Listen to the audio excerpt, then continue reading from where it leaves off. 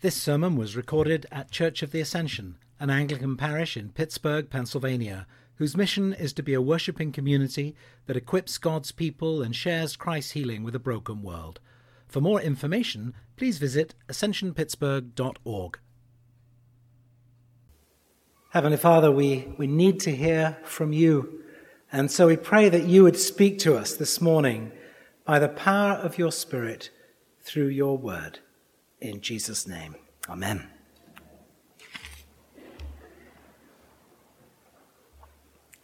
There was once a man who became a CPA. He went into his father's accounting firm and did very well. But he got bored with accounting, so he risked everything that he owned and bought a failing trucking company. He then used all his business skill and hard work to turn that company around into a great success. And then he got bored with that. So he sold it and bought a mail-order cosmetics company, which he also turned into a huge success. And he acquired or started a whole host of different businesses. He did extremely well.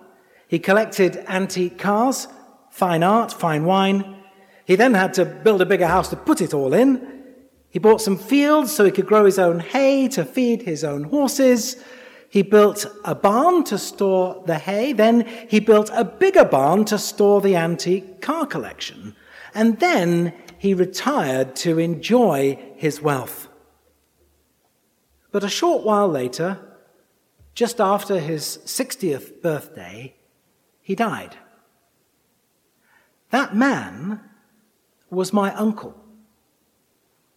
And I tell you that because the story that Jesus told in our gospel today reminded me of my uncle. When I heard of his death many years ago, my prayer was, Lord, have mercy. I am not his judge. I hope and pray that the faith he once professed as a younger man was real. I loved my uncle. I think about him a lot. I miss him. But the story of my uncle, or of the man in the parable that Jesus told, are, in a way, such sad, familiar stories. I guess we've all heard stories like that. You know, the bumper sticker, he who dies with the most toys wins, is but a sick joke. A bit like the one, you never see a hearse towing a U-Haul. Yeah. And yet, why is it that so many people seem to treasure earthly things out of all proportion? I wonder how often is the reality of much of our day-to-day living but a chasing after things that don't ultimately matter, things that don't last. Vanity of vanities, all is vanity. How up to date our Old Testament reading is this morning from Ecclesiastes. Some translations replace vanity with the word meaningless. So the book begins in those translations, meaningless, utterly meaningless. Everything is meaningless. Everything under the sun, it says, is nothing more than a chasing after the wind. The rich fool in the story that Jesus told, and many like him still today, find to their dismay and great cost something of the truth of these profound words from Ecclesiastes.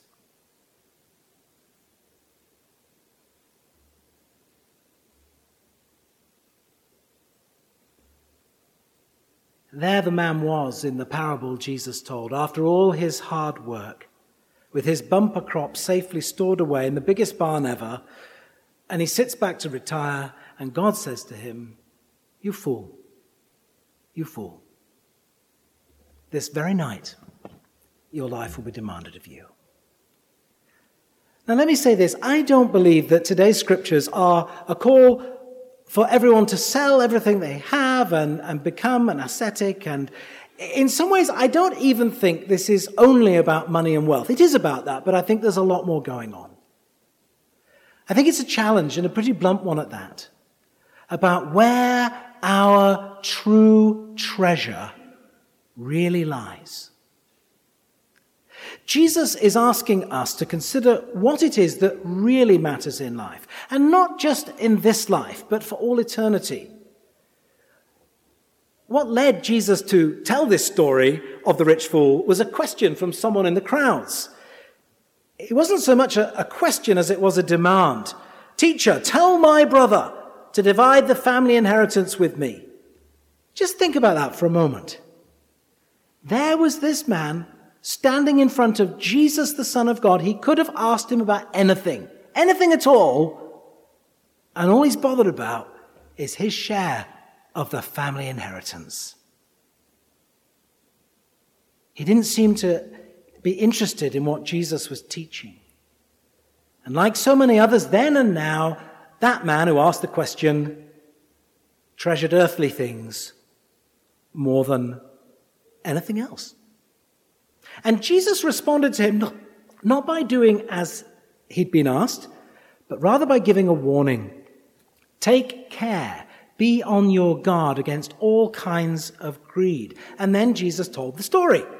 But did you notice in that parable as it was being read by Mark, how many times I or my was used? It was 11 times in 3 sentences. I think it's pretty emphatic. I don't think Jesus is warning against wealth per se, but against selfishness and greed. You see, these things are so dangerous, very, very dangerous. They cost people their lives every day. Billionaire oil mogul John D. Rockefeller once reportedly replied to the question, "How much money is enough?" "Just a little bit more." I wonder, how much wealth is too much wealth? I think the answer is when greed sets in. But it's not just wealth that the writer of our passage from Ecclesiastes suggests is meaningless. He lists all kinds of things: pleasure, laughter, great projects, building houses, planting vineyards, all of it achieving nothing. What are we to make of this? What does this have to say to us as we are working with architects about how to repair and improve and expand our facilities and provide funding for more mission? Is our More Than Stones initiative just a chasing after the wind? And what of our studying and our learning, our vocations, our families? Will we find true meaning, happiness, and fulfillment? And of course, today, we reel once again at the senseless, meaningless, callous mass murder in El Paso yesterday, and overnight again in Dayton, Ohio.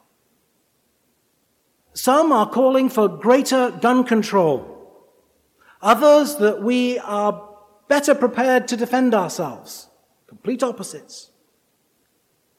And I find myself, perhaps like some of you, tempted to despair. Tempted to be rather cynical. Because there'll be more talking, there'll be more demands, more protests, and frankly, I don't think anything's going to change. We who are not bereaved or maimed or in the immediate vicinity will go about our business, and these wicked acts of senseless violence will join the statistics until the next mass shooting. Maybe this week. So where is the hope? Where is the meaning? What on earth are we to think or say or do? Well, this morning I want to say this without any sense of triumphalism or bravado, without wanting to offer any black or white answers. Simply this, that we as followers of Jesus are not without hope. And no matter how meaningless or senseless or empty or bleak things may be in our world and in our nation, maybe in some of our very own homes, in our hunger and thirst for meaning, our scriptures this morning give us a timely and relevant portrait. The key to our understanding the point that the writer of Ecclesiastes is making, I believe, it lies in three little words that keep recurring all the way through this book. Under the sun. These words appear just twice in our passage, but 29 times in the book as a whole. I think the most tragic thing for those who live their lives as if the material world, that is, that which we find under the sun that shines, if that is all that there is, all that is real, if that's true, then there is no way of making sense of so much that we encounter and experience. Now, people, of course, will try and make sense out of life and the chance things that happen, including the pain and the suffering and even death itself. But the truth is, if there is no point of reference beyond ourselves and our own existence, then we are in deep trouble. You can't just wish meaninglessness away. Further on in Ecclesiastes, the writer explains that though all may be vanity and meaningless under the sun, there is an eternity which has meaning, with God at the beginning and at the end. And the wisdom writer ends this piece of writing with an exhortation to fear God and keep his commandments. It is only as we look beyond the finite to the infinite that we can find meaning and purpose in our lives. Even when we don't see clearly, even when we don't fully understand, even when we don't have all the answers. The Apostle Paul, writing to the church at Colossae, urged them to seek the things that are above. At the start of the chapter where our passage came from today, he writes this: "If you have been raised with Christ, seek the things that are above, where Christ is, seated at the right hand of God. Set your minds on things that are above, not on things that are on earth." Or we could say, things that are under the sun. Sometimes you hear it said that that person is, so heavenly minded that they're of no earthly use. But I think the challenge here today might be the other way around. Don't be so earthly minded that you're of no heavenly use. And being heavenly minded is all about being like Christ, who was always doing his Father's business. St. Paul sets out clear and uncompromising standards for how we're to live our lives as Christian people. And the contrast is between living our lives only under the sun, S-U-N, the sun that shines, on the one hand, and living our lives under the sun, S-O-N. If Christ is to be our life, if we are to set our minds on things that are above, then that also translates into action.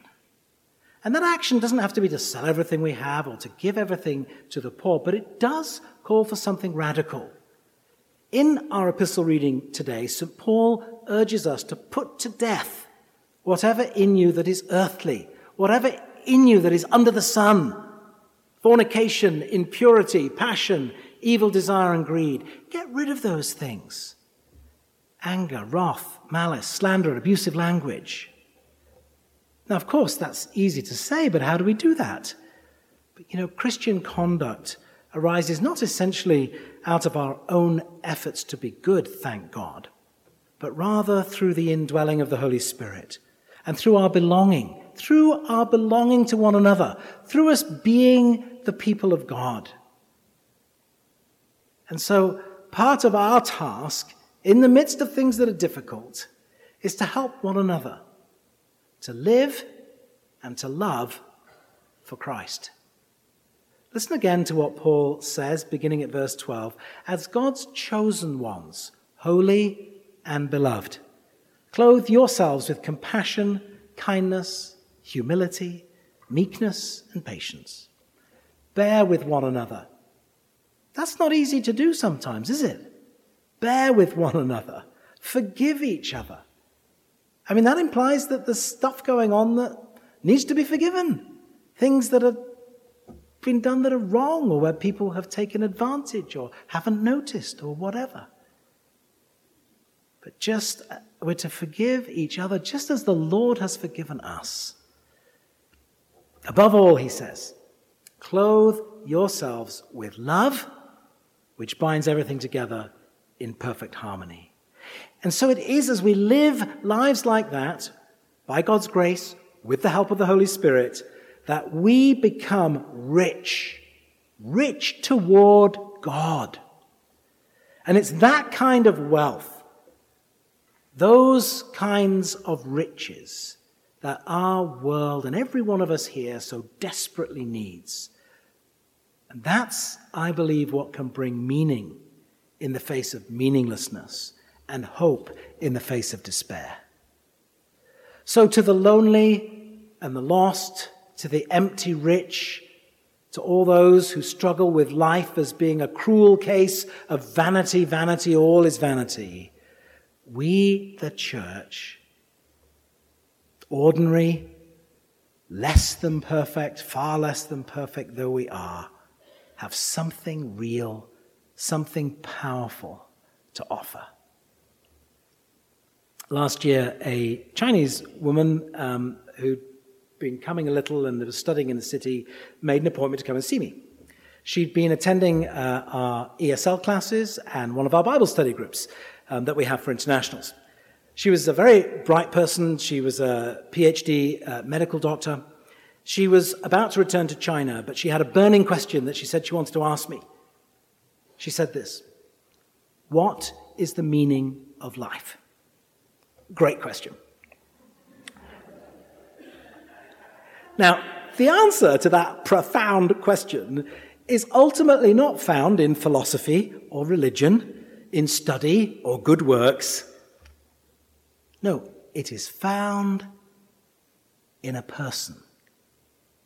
And I had the joy and privilege of sharing with her about life under the Son, S-O-N, about Jesus, the Son of God. Jesus is nothing less than the way to find true meaning in life. Indeed, he is the way, the truth, and the life.